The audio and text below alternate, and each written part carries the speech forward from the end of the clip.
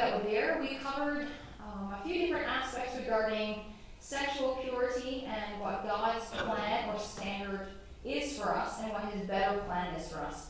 In Ephesians chapter 5, verse 3, we read a text that says, "Let not sexual immorality be named even once among you," right? Not even once. And of course, as Christians in this room, we find that incredibly easy, right? Yeah, wrong. We find it wrong. That's not the case. Thank you. While researching for this topic, I came across this quotation, and it says, there's one area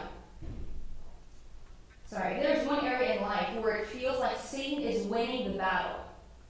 It's in the area of sex.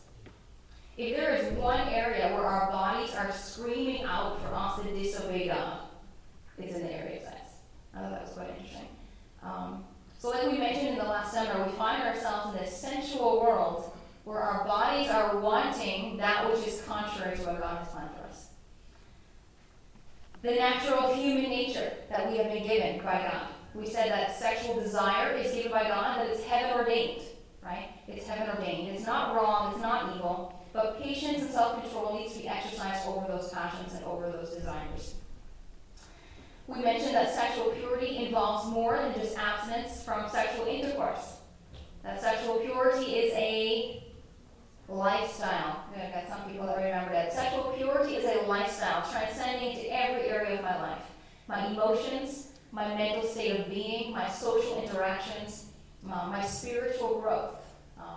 Sexual purity involves all of those different areas of my life. And once we came to the end of the presentation, we said, is there any hope? Well, the standard is too high, perhaps. And we recall the promises of God. I can do all things through Christ who strengthens me. Right? Now unto him that is able to keep you from falling. We can have victory in our sexual temptations in our life through the power of God. I truly believe it. So we're going to go through some tips as to how to maintain sexual purity. And we're going to start off very broad. And before we actually even get into those, I think we just set a certain foundation to start with. And that is this. We need God if we're ever going to have victory in our sexual lives. We need God, period. God's help is unquestionably needed, and we need to keep our focus on Christ. Those of you that were there last night for walking on water, I appreciate what was shared, that we can start off great, but if we keep our eyes, or if we take our eyes off Christ, we're going to sink, right? We can have victory in our lives, and maybe in our sexual purity for a time, but if we take our eyes off Christ, we're going to sink, we're going to fall. So we need Christ. And Satan well knows that sexuality is an area of weakness in humanity. Satan well knows that we are not fighting, or we should well know that we're not fighting just against what Paul says, flesh and blood, but against supernatural powers that are seeking our destruction, seeking our downfall. So a foundational starting point is that we cannot fight the battle ourselves. We cannot fight the battle ourselves. And maybe there are some here struggling in this room with various types of sexual sin in your life, and you have come through cycles of seeing the sin repeated in your life more than once, over and over. You find yourself falling back into the same habit, and you wonder if you're ever going to break the cycle.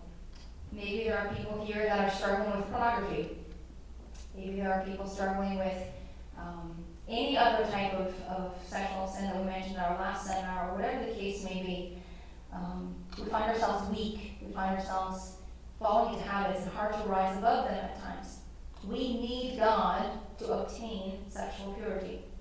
And for those of you who may not feel that you're struggling with that area, you need God to maintain sexual purity. So whether it's obtaining it or maintaining it, we need God. Period. That's the foundation. We can look at areas of, or we can think ourselves, okay in this area. 1 Corinthians chapter 10, verse 12 reminds us, let him who thinks he stands take heed lest he fall. Right? Because if we think ourselves spiritually proud in some way that we can do this on our own, I think we'll find ourselves flat on our face soon enough. Right? We need God. Turn with me in your Bibles to Psalm chapter 51. Psalm chapter 51. This is something that David understood, that David adopted after his own fall in sexual sin. Psalm chapter 51 is his prayer of repentance after his sin with Bathsheba, as we know. So Psalm chapter 51, here we read David's cry to God for a new heart. And that's the point that I'm going to address here right now. We need God to give us a heart transplant. A heart transplant. So let's take a look at Psalm 51. Listen to the language here. Listen to David's heart as he's talking. Psalm 51, beginning in verse 1. He says, "Have mercy upon me, O God, according to your loving kindness, according to the multitude of your tender mercies. Blot out my transgression. Wash me thoroughly from my iniquity, and cleanse me from my sin. For I acknowledge my transgressions, and my sin is ever before me." Ever before you. David acknowledged in verse 4 coming up, "Against you and you only have I sinned and done this evil in your sight." Was David's sin only against God? No. He killed someone. Murder. Uriah was put to death because of his sin. He sinned against Bathsheba. But he acknowledged that God was the primary one that he was sinning against. And we mentioned this is exactly the same attitude that Joseph had. Right? How can I sin and do this great wickedness and sin against God? How can I do this sin against God? David acknowledged that he needed a heart transplant, but ultimately that he was sinning against God in whatever he was struggling with. As he continues here, let's take a look at verse 6. He says, "You desire truth in the inward parts, and in the hidden part you will make known wisdom." We talked as well in the last session that sexual purity is not just an issue of externals, but an issue of internals. If I have a mind and a heart that is pure before God, then my behavior will naturally follow suit, right? And David acknowledges here before God, "You desire truth on the inward parts. You desire purity in my heart and in my mind, and therefore I will act in a pure way." You desire truth on the inside. In Steps to Christ, page 23, Ellen White says these words, "Repentance includes sorrow for sin and a turning away from it." But she says we will not renounce sin unless we see its sinfulness. Unless we see that sin is actually bad, we're going to keep doing it. Right? Unless we see that it has an effect in our lives, has an effect in our relationships, has an effect in our futures, we're going to keep doing it. Unless we see its sinfulness. Then she says, until we turn away from it in heart, there will be no real change in the life.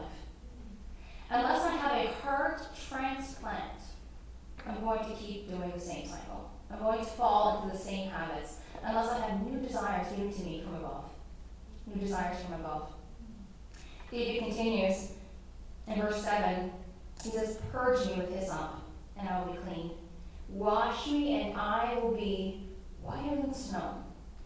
Whiter than snow. Continuing on, he says in verse 10, "Create in me a clean heart, O God. Create in me a clean heart, O God, and renew a right spirit within me." God, I need a new heart, he says. I need new desires. He says, I have a dirty mind, I have a dirty record, I have dirty hands. I need a new heart because I desire these sins. I think we need to have the same prayer. God, give me a heart transplant. Give me a heart transplant, one that desires right and hates the wrong. Because right now, Jeremiah 17 verse 9 says that my heart is deceitful and desperately wicked. Who can know it, right? I don't even know the extent of my own heart and how much evil it's capable of. So I need to pray to God for new desires. Wash me, create me a new heart, oh God. And help me to see the beauty of your law. Help me to see the beauty of holiness in contrast with the sinfulness of sin. A heart transplant. How do we receive this heart transplant? Just before we get into the other things here, Steps to Christ, page 18.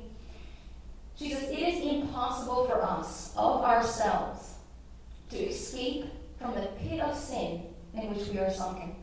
Impossible of ourselves. Our hearts are evil, and we cannot change them. Education, culture, the exercise of the will, human effort, all have their proper sphere. Are these good things? Yeah, they sure are. All have their proper sphere, but here, in changing the heart, they are powerless. Powerless. They may produce an outward correctness of behavior, but they cannot change the heart.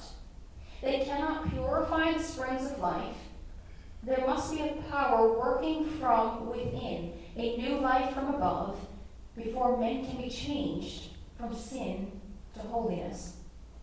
That power is Christ. His grace alone can quicken the lifeless faculties of the soul and attract it to God and to holiness. So I find myself in a world that surrounds me by sensuality. I find within myself a heart that desires sexual impurity. And I need to have the experience of Psalm 51 where God creates in me a new, clean heart. And I need that power from Christ. Outside of him, I will constantly be a failure. I will constantly be a failure. I need a new heart from God. God, I have a heart that's prone to wander. We know that song, right? And Come thou fount, very blessing. Here's my heart, O take and seal it. Seal it for thy courts above. But my heart's prone to wander. I need a heart transplant. The promise of God in Ezekiel 36 is, I will give you a new heart. I will take away that stony heart out of your flesh and give you a heart of flesh. Right? I'll put my spirit within you and cause you to walk in my statutes. You'll keep my judgments and do them. That's the promise of God, that he will give us a new heart. Ezekiel 36, 26, and 27. So the foundation of this talk, before we actually get into specifics, is that we need God. We can't do it on our own. We need a change on the inside before we'll ever experience a change on the outside. Right? Before we ever experience a change on the outside. I need to partner up with God in this battle. I need him to be my heart surgeon, giving me new longings and new desires, believing that he will, because he promised it. All right, we're going to go into 12 tips for maintaining sexual purity. 12 tips for maintaining sexual purity. And tips can come in a very specific nature, and tips can come in a general form. Now, I did a little bit of a poll in my last seminar asking how many of you were in relationships, and no hands went up. So that's going to be adaptive, obviously, that how that applies to your life will be different. So I go very specific in nature to a relationship. You're thinking, well, this doesn't really even apply to me, because I'm not in that stage right now. But I think Christian purity is so much vaster than that, if that's a word. Vaster, I think it is. It's so much bigger than that the principles that we will talk about are broad enough to affect and to apply to everyone in the room, and then you can apply them to your specific situation. Right? So my struggle may be different than your struggle, and your struggle may be different from the person sitting next to you. But if we have general principles that we can apply in our lives that cover all of the bases for these temptations, then we're one step ahead. We're one step ahead. So some specific tips. We could go into things such as avoid horizontals. Right? We've all heard that one perhaps before. Stay vertical with that significant other, because you'll avoid a lot more temptations if you're staying vertical. Right? We could go into other things such as, I read this one last week, generally avoid touching skin from the neck to the knee. Right? We could go into all of those kinds of specifics, right? But I'm not going to do that today. I'm going to talk about general, broad principles that we can apply to this is my area of weakness. God, how can I get victory? Okay, how can I get victory? Okay, number one. Find out what pleases. All right, the fonts and stuff have all changed, so excuse that. Find out what pleases the Lord. Find out what pleases the Lord. In our last talk, we mentioned in the book of 1 Thessalonians, Paul says, this is the will of God for you, even your sanctification, that you would avoid these sexual immoralities. Find out what God wants for you in your life of sexual purity. Find out what God expects of you. Find out what's involved in purity and what to abstain from and what to engage in. Find out what pleases God. We're actually just briefly going to go over that one. I'm going to get into some other ones in a deeper way. So that's just the first step. Number 2, plan ahead for purity. Plan ahead for purity. If you were to think of a character in the Bible who planned ahead for his decisions, who comes to your mind? Okay, I have Joseph. Anyone else? Daniel. That's the one that came to my mind. Daniel 1 verse 8 says that Daniel purposed in his heart that he would not defile himself with the king's foods. He purposed in his heart ahead of time, right? I think actually Joseph was another. Spirit of prophecy says that as he was on his way to Egypt, he made up his mind there and then that he was going to serve the God of his fathers, right? Plan ahead for purity. If you're not in a relationship, or if you are, or if you find yourself in certain circumstances where you know you're prone to fall, plan ahead and say, I need to stay out of that circumstance so that I can maintain purity. Plan ahead for it. Make it the course of, or the desire of your life to have. Plan ahead for purity. All right, number 3. This one's going to take us a few minutes.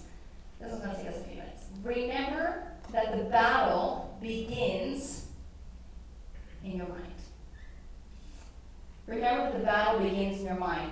Proverbs chapter 23, verse 7 says, as a man thinks in his heart, so is he. As you think in your heart, so are you. So is he. Philippians chapter 2, verse 5, which we mentioned, or was mentioned in the talk this morning, let this mind be in you, which was also in Christ Jesus. Right? The issue is a battle for the mind. Satan doesn't really care. I shouldn't say it that way. Satan wants your mind, right? And so does God. Because if we give our allegiance of our mind over to a power, the rest of our bodies and lives will follow suit. So it's a battle for the mind. I'm going to ask you to take a look at 2 Corinthians chapter 10. Open up your Bible, 2 Corinthians chapter 10. Here Paul again is writing. We've looked at a lot of different writings from Paul today regarding this issue of Christian purity. 2 Corinthians chapter 10, and we'll read verse 4 and 5.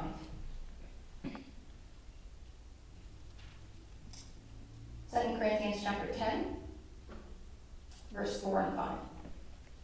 Remembering the battle begins in the mind.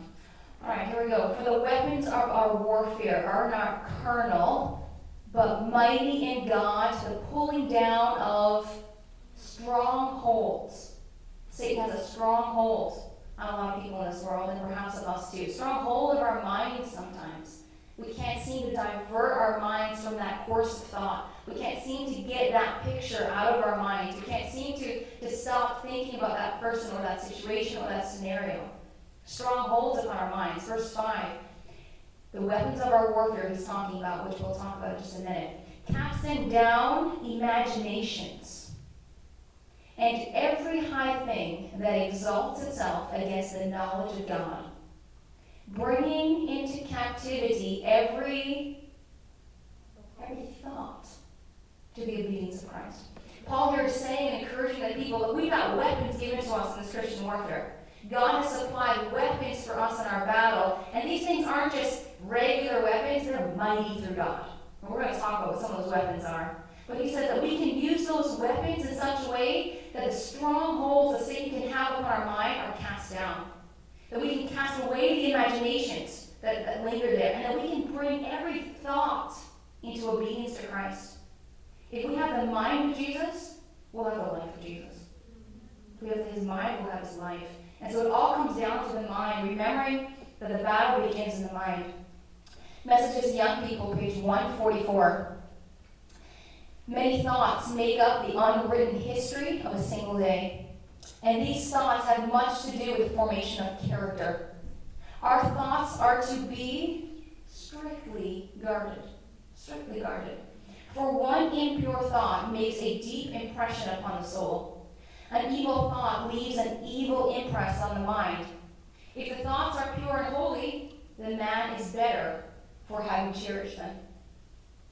By them the spiritual pulse is quickened, and the power for doing good is increased. She says, have a strict guard upon the thoughts that you allow to pass through your mind. Because an evil one will lead to evil actions. But a good, holy, pure thought will leave the man better for having had them. Ministry of Healing, page 491. The thoughts are not allowed, or are not to be allowed, to run riot. They must be restrained, brought into captivity to the obedience of Christ. Let them be placed upon holy things. Then, through the grace of Christ, they will be pure and true. Listen to this. We need a constant sense of the ennobling power of pure thoughts. The only security for any soul is what? Is right thinking. The only security that I can have in maintaining a victorious life in Christ is to have my mind pure. Is to have my mind thinking upon right things, because that will translate into my actions. We're familiar with the equation, or the spirit of prophecy tells us that our thoughts and our feelings make up our actions, right? And our actions lead to our habits. Habits form our character, and our character determines our destiny. So we can trace our thoughts to our destiny. Where would you like to go? Which destiny would you like to have? So then, we need to take a strict guard on our thoughts, because it will eventually lead us to one place or another, right? Controlling the mind. Controlling the mind. Victory over sexual temptation and any temptation begins in the mind. Controlling the thoughts to think about pure and holy things, and as the quotation says, not allowing it to run wild upon that scene, that person, that scenario that we mentioned. Our minds are capable of envisioning and thinking evil and impurity on their own, are they not? Of the wicked heart that we have, our minds can produce that. However, it becomes a whole lot more difficult if we put garbage into our minds. Amen? And so we talked a little bit about this in our last talk as well, but Ellen White specifically mentions that we should guard well the avenues of the soul. You got it? And what are the avenues of the soul? The senses, right? The senses. Particularly the eyes and the ears, right? What I allow in will eventually come out. And what I allow in is going to transform my mind. But because by beholding, we become changed, right? By beholding, we become changed. So allowing and making, Job says, I made a covenant with my eyes.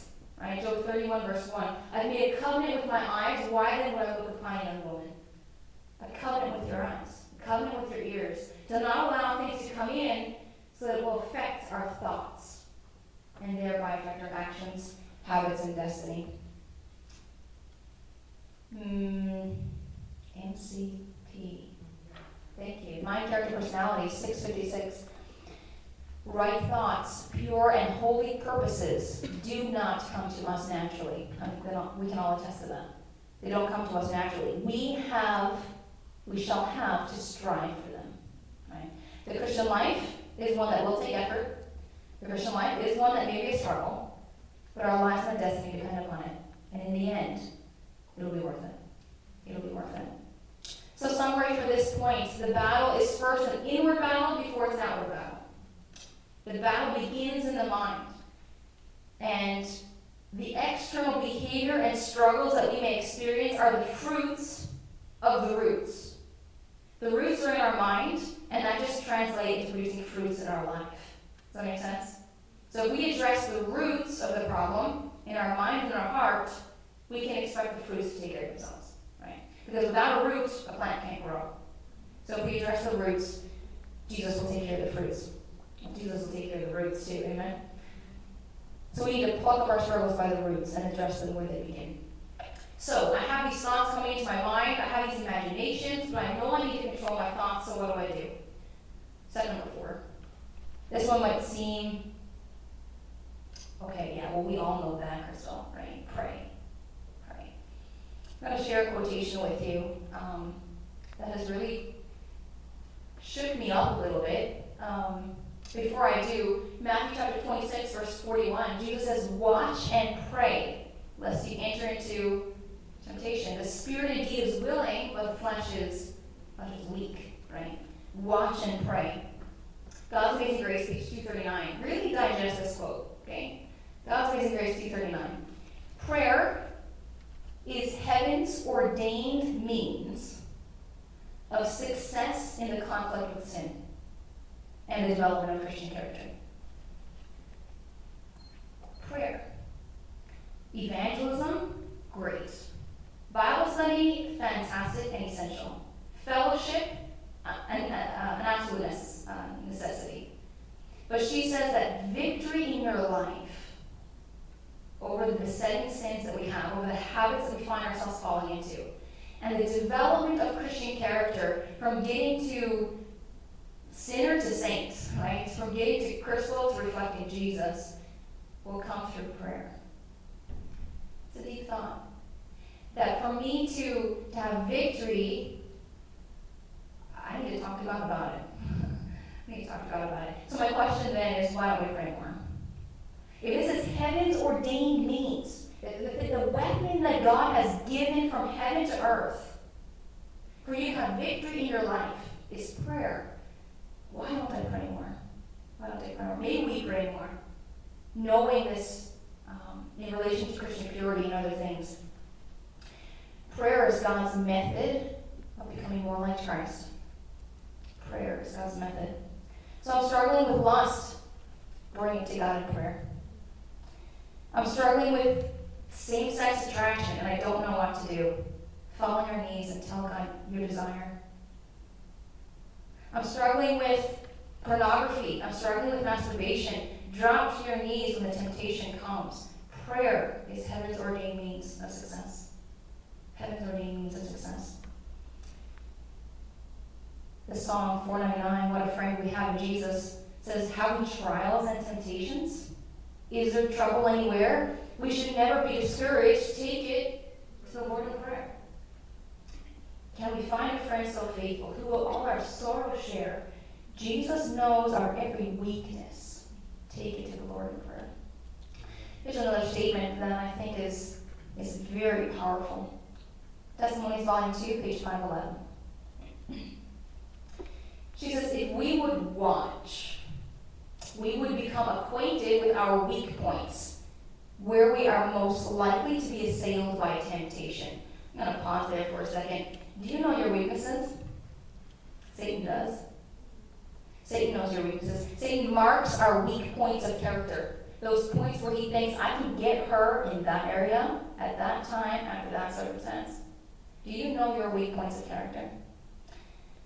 Because those are the points in which he's most likely to catch you on. Right? She says, if we would watch, we would become acquainted with our weak points and where we are most likely to be assailed. But then she says, with watchfulness and prayer. With what? Watchfulness and prayer. Our weakest points can be so guarded as to become our strongest points.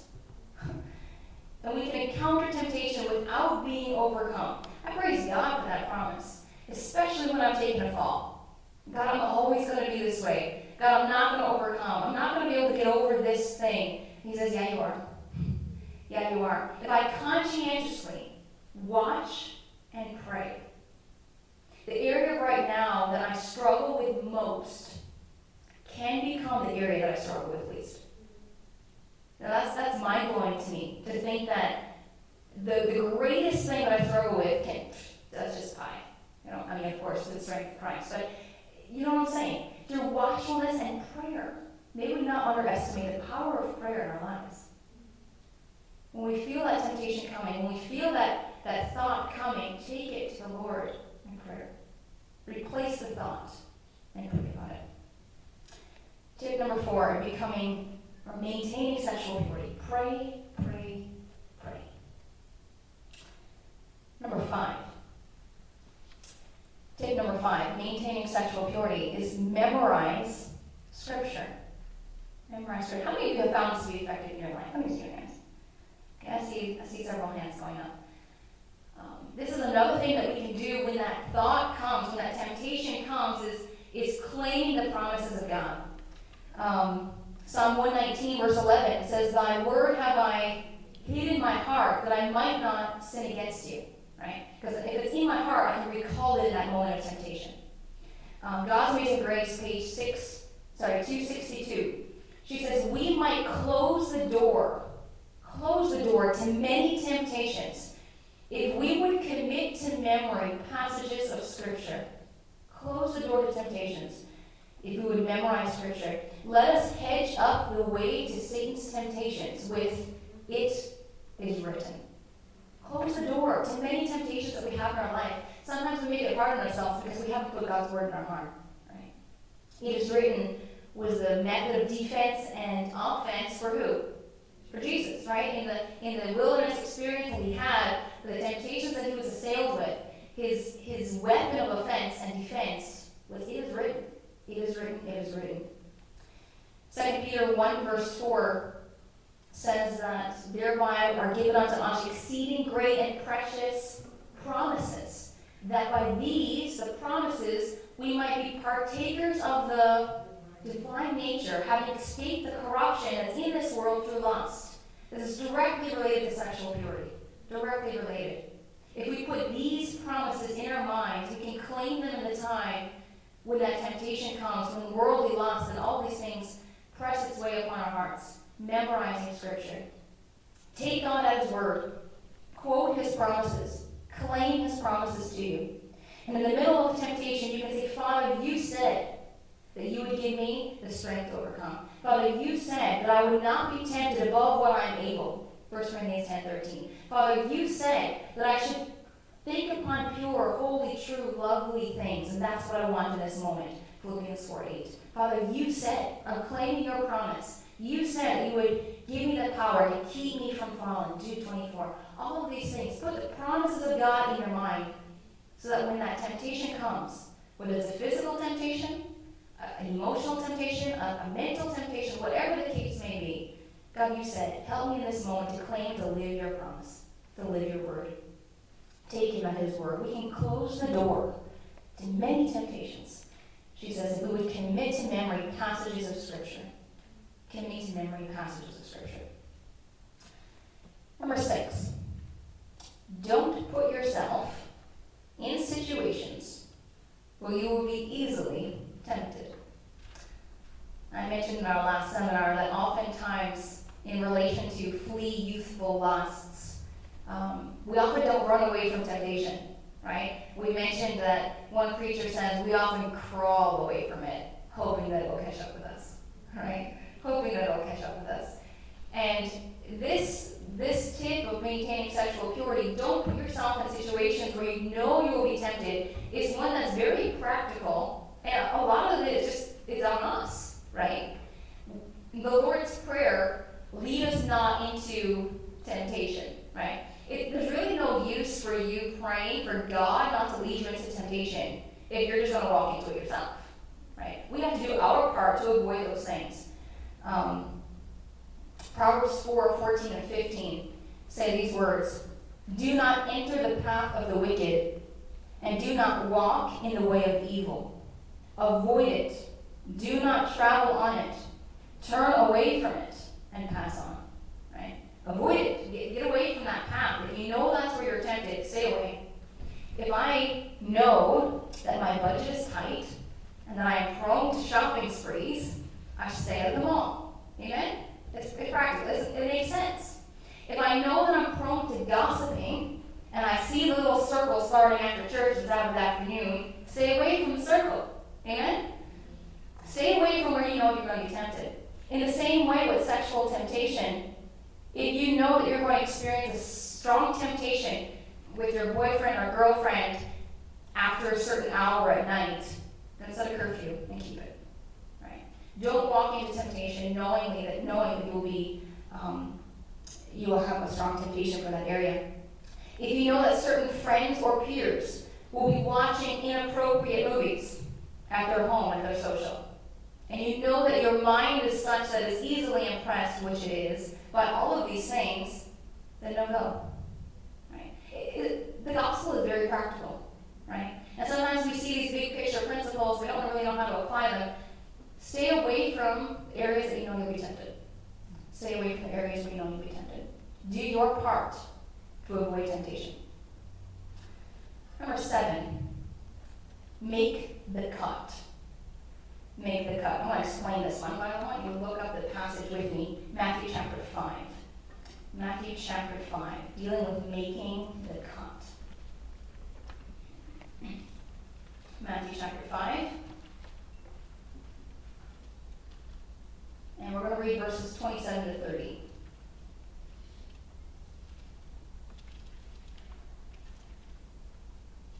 Matthew chapter 5, verse 27 to 30. Jesus says, "You have heard that it was said to those of old, 'You shall not commit adultery.' But I say to you that whoever looks at a woman to lust after her has already committed adultery with her in his heart." And this is exactly what we talked about at the beginning, right? The battle beginning in the mind. Verse 29 and 30.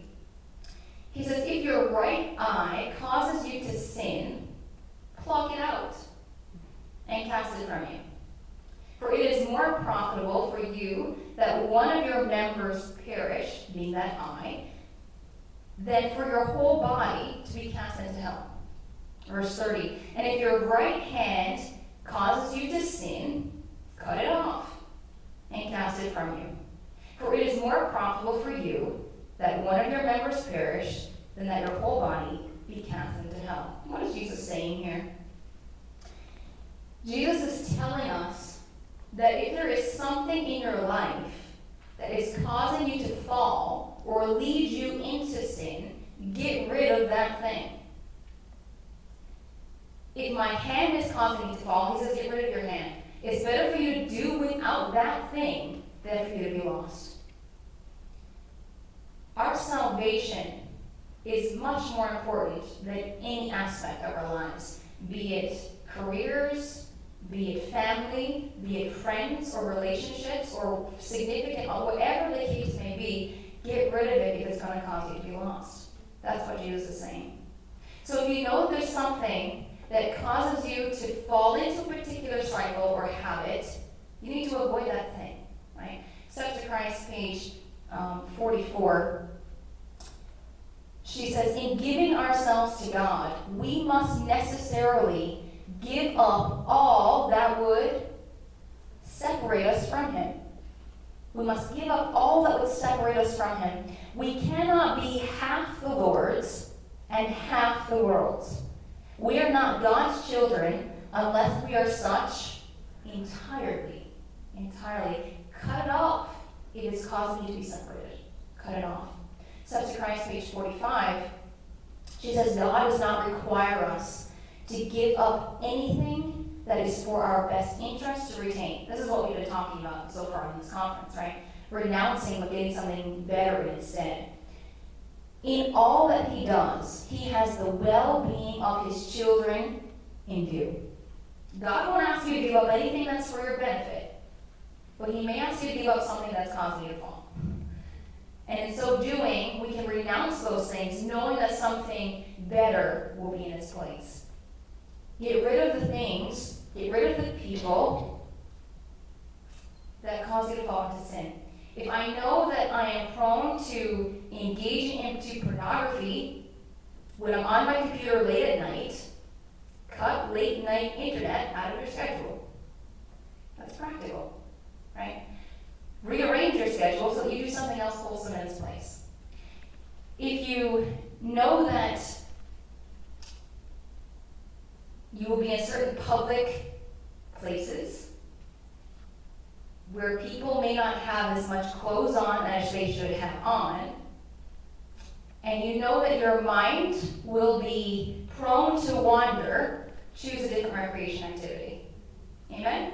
The gospel is practical. The gospel is practical. Chop away those things that tempt you. Make the change. Chop away. Make the cut. Number 8. I'm kind of just going through these, so I only have a few minutes. But I'm hoping that somehow it's kind of applying to your situation. Because my temptation may be different than yours, but in your mind, I bet you can see how that applies to your situation. Am I right? Yeah, we all have different areas of weakness. So number 8, live as if always in the presence of God. Live as if always in the presence of God. And I wanted to share a really great quote with you guys, and I don't have it here. But Ellen White makes a statement that if we could just see ourselves in his presence as we really are all the time, our lives would be drastically different. Right? Knowing that the angel is here and the angel is here, and seeing the whole great controversy played out before me in my life every moment of the day, I could be Elisha's servant. Right? God opened his eyes, and he opens and sees the chariots of angels all surrounding. That's exactly exactly what's in this room. Right? That's exactly what's surrounding us when we're in that moment of temptation where the evil forces are literally being played out in your life. The great controversy, and you are the main character in the show. We could see ourselves as in the presence of God, as Him being our audience.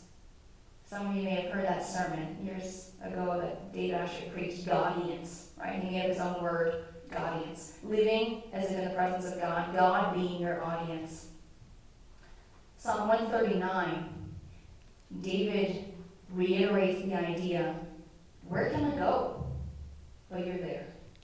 Right? If I put my bed in hell, behold, you're there. Right? If I ascend to the highest heights of the sky, behold, you're even there. God, I can't go anywhere but you're there. Right? David understood this.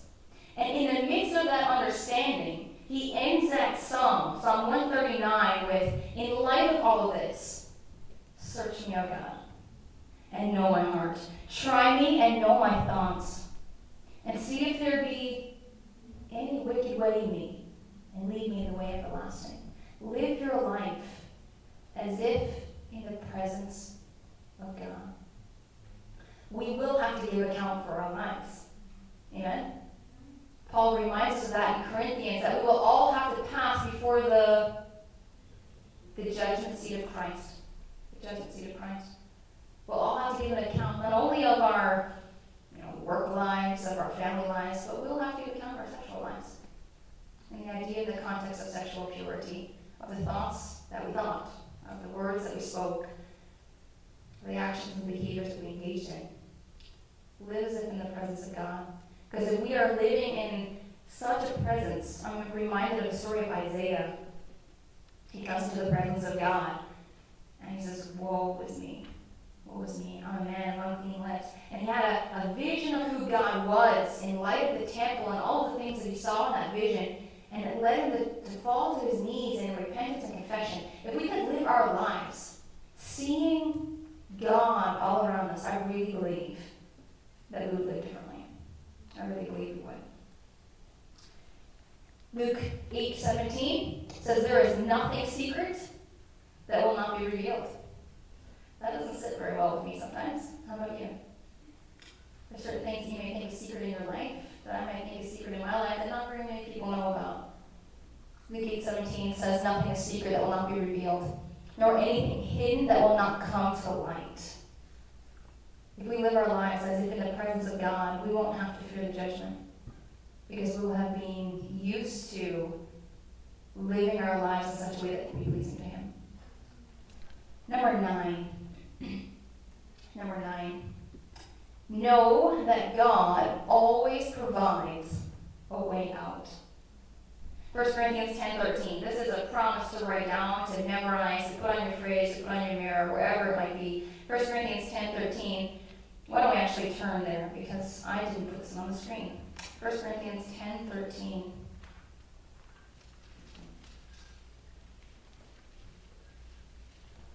This is one to claim in any moment of temptation. 1 Corinthians 10:13 says, no temptation has overtaken you, but such as is common to man. All right, pause there. First of all, in whatever temptation you're going through, you're not the only one. All right? There's no temptation that's come to you that is not common to society and to humanity. Right? You are not the only one going through this circumstance. God, no one else has gone through what I'm going through. Yeah, they have. Right? There's certain basic elements of temptation that have come to all men. You're not the only one going through your struggle. You're not the only one fighting your temptation or your battle. And you can even team up and be accountable to others who have had victory in that area of temptation. Take courage from the fact. Take courage from the fact that others have passed through the same ground that you are now going through and have been victorious.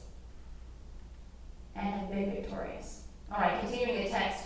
No temptation has come to you, but such as is common to man. But God is faithful, who will not allow you to be tempted beyond what you are able to bear.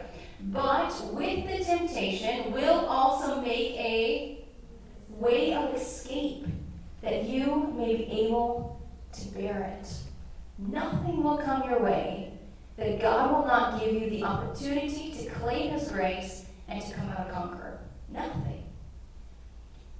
Our High Calling, page 323, says these words: God never permits the temptations to be greater than the capacity of resistance, which a person is able to possess through the provisions given him. That's a great promise. God will never permit temptation to be of a greater capacity than the strength that you're able to tap into. God knows if you're going through a hard time that He and you can handle it together. God believes in you. God trusts you with the temptation. No, God doesn't give us the temptations. Let me rephrase that. You understand what I'm saying, though? That God will not allow you to go into any situation that He will not give you the ability to overcome. There's a couple of quotations here. One of this is from C.S. Lewis. He says, often hard times prepare ordinary people for extraordinary destiny. Hard times are sometimes the things that cause us to rely upon God more, to realize our dependence upon Him in that moment of trial and temptation when we need to call out on God's name. C.S. Lewis. Here's another one. If God sends us on strong paths, He provides us with strong shoes. Right? If it's a hard path to walk, if it's a hard temptation to bear, He'll give you the shoes to handle it. He'll give you the shoes. There's another one from Martin Luther King Jr. The ultimate measure of a man is not where he stands in moments of comfort and convenience, but where he stands at times of challenge and controversy. The ultimate measure of a man, not in the ease, but in the hard times, because he relies upon God in those moments. Know, number 9, that God always gives a way out. And in that moment of temptation, we can claim the promise. God, I'm going to choose your way of escape right now. I'm finding it hard in this situation. I want to choose your way of escape, because I know that it will keep me from hardship, heartache, pain, and suffering. I want to choose your way. Number 10. Watching my clock. Number 10. I'm not going to touch on this one very much because I know it's going to be addressed in another seminar. But I came across it as I was studying these principles. Be careful what you wear. Now, I thought I was talking about my sexual purity, not somebody else's sexual purity. No, we're still talking about yours. What you wear not only affects others, but it affects you. Right? Modesty is good for you and good for others. Modesty is good for you. Listen to this statement. Christians, did I put this on the screen? Oh, I did. Check that out. Christians need to seek godliness over sexiness. We need to pursue holiness over hotness. When I read that, I was like, I gotta copy that down. Christians need to pursue godliness over sexiness and holiness over hotness. Your value does not come in your body. It comes in the fact that you're a child of the King. Don't make the battle harder for someone else. And don't make the battle harder for yourself in dressing in such a way that causes you to think in a sexual manner. Because it will affect your actions, right? Our dress affects our actions. Pursuing godliness and holiness over sexiness and hotness. I'm going to keep moving here. Number 11. Read, listen to, watch things that will assist and instruct you in the way of purity. There is a multitude of resources at your disposal to tap into to keep your mind fresh on the things of God. Right? I praise God for audioverse. I really do. You can filter it by presenter, you can filter it by topic. It's just a great resource to be able to say, like, I need some instruction on this matter. I need some instruction today as to how to relate to this relationship that I find myself in now. I need some instruction as to how I would please God with modesty or with physical boundaries or whatever the case may be. You can tap into books and resources that will help keep your mind fresh on the things of God and purity, rather than being influenced by the world's books and movies and music. Put things in that will help you understand the things of God and cause purity to come out. All right. Garbage in, garbage out, quality in, quality out. Finally, number 12. This is great. I'm right on time. Keep fighting and don't give up. Keep fighting and don't give up. Sometimes we find ourselves the example of Proverbs 24:16. It's a verse that I've claimed more than once. A just man falls 7 times, but rises again. A just man falls 7 times, but rises again. Fall 7 times, stand up 8. When we find ourselves overcome by temptation, don't despair. Keep fighting. Keep fighting. The struggle itself is a sign of life. An unconverted person doesn't struggle with sin. Right? I've heard one preacher say the only thing they struggle with is how can I do it more? Right? An unconverted person doesn't try and doesn't want to overcome those things in their life. So the struggle itself is a sign for life. Take courage from that. That the Spirit is working upon your heart and your mind, that you desire the things of God and you're pursuing them. And in those moments of struggle, in those moments of failure, claim the promise of God. 1 John 1:9, if we confess our sins, He is faithful and just to forgive us of our sins and to cleanse us from all unrighteousness. He loves you enough not just to forgive you, but to cleanse you. He accepts us as we are, but He loves us too much to leave us there. Right? In your moments of failure and temptation, keep fighting and don't give up. Your case is not hopeless. Hebrews 7:25 says that Jesus Christ can save to the uttermost all that come to God by Him. Here's a final quotation for today.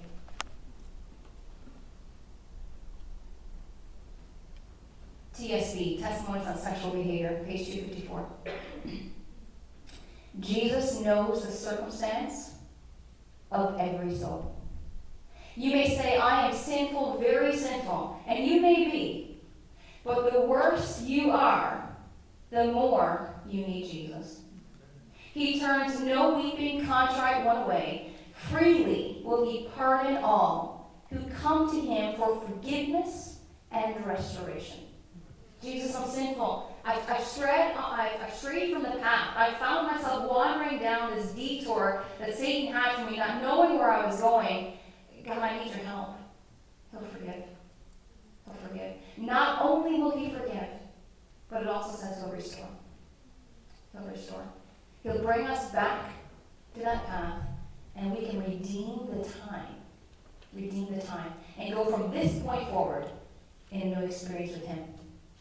I hope these 12 tips have been practical in some way, that you can apply to your life and your situation and your weakness, and take courage from the fact, Philippians chapter 1, verse 6, being confident of this very thing, that He who has begun a good work in you will finish it and complete it before the day of Jesus Christ. We can have confidence that He's still working on me, but He's going to make me what I have to be. Amen. This media was brought to you by Audioverse, a website dedicated to spreading God's Word through free sermon audio and much more. If you would like to know more about Audioverse, or if you would like to listen to more sermons, please visit www.audioverse.org.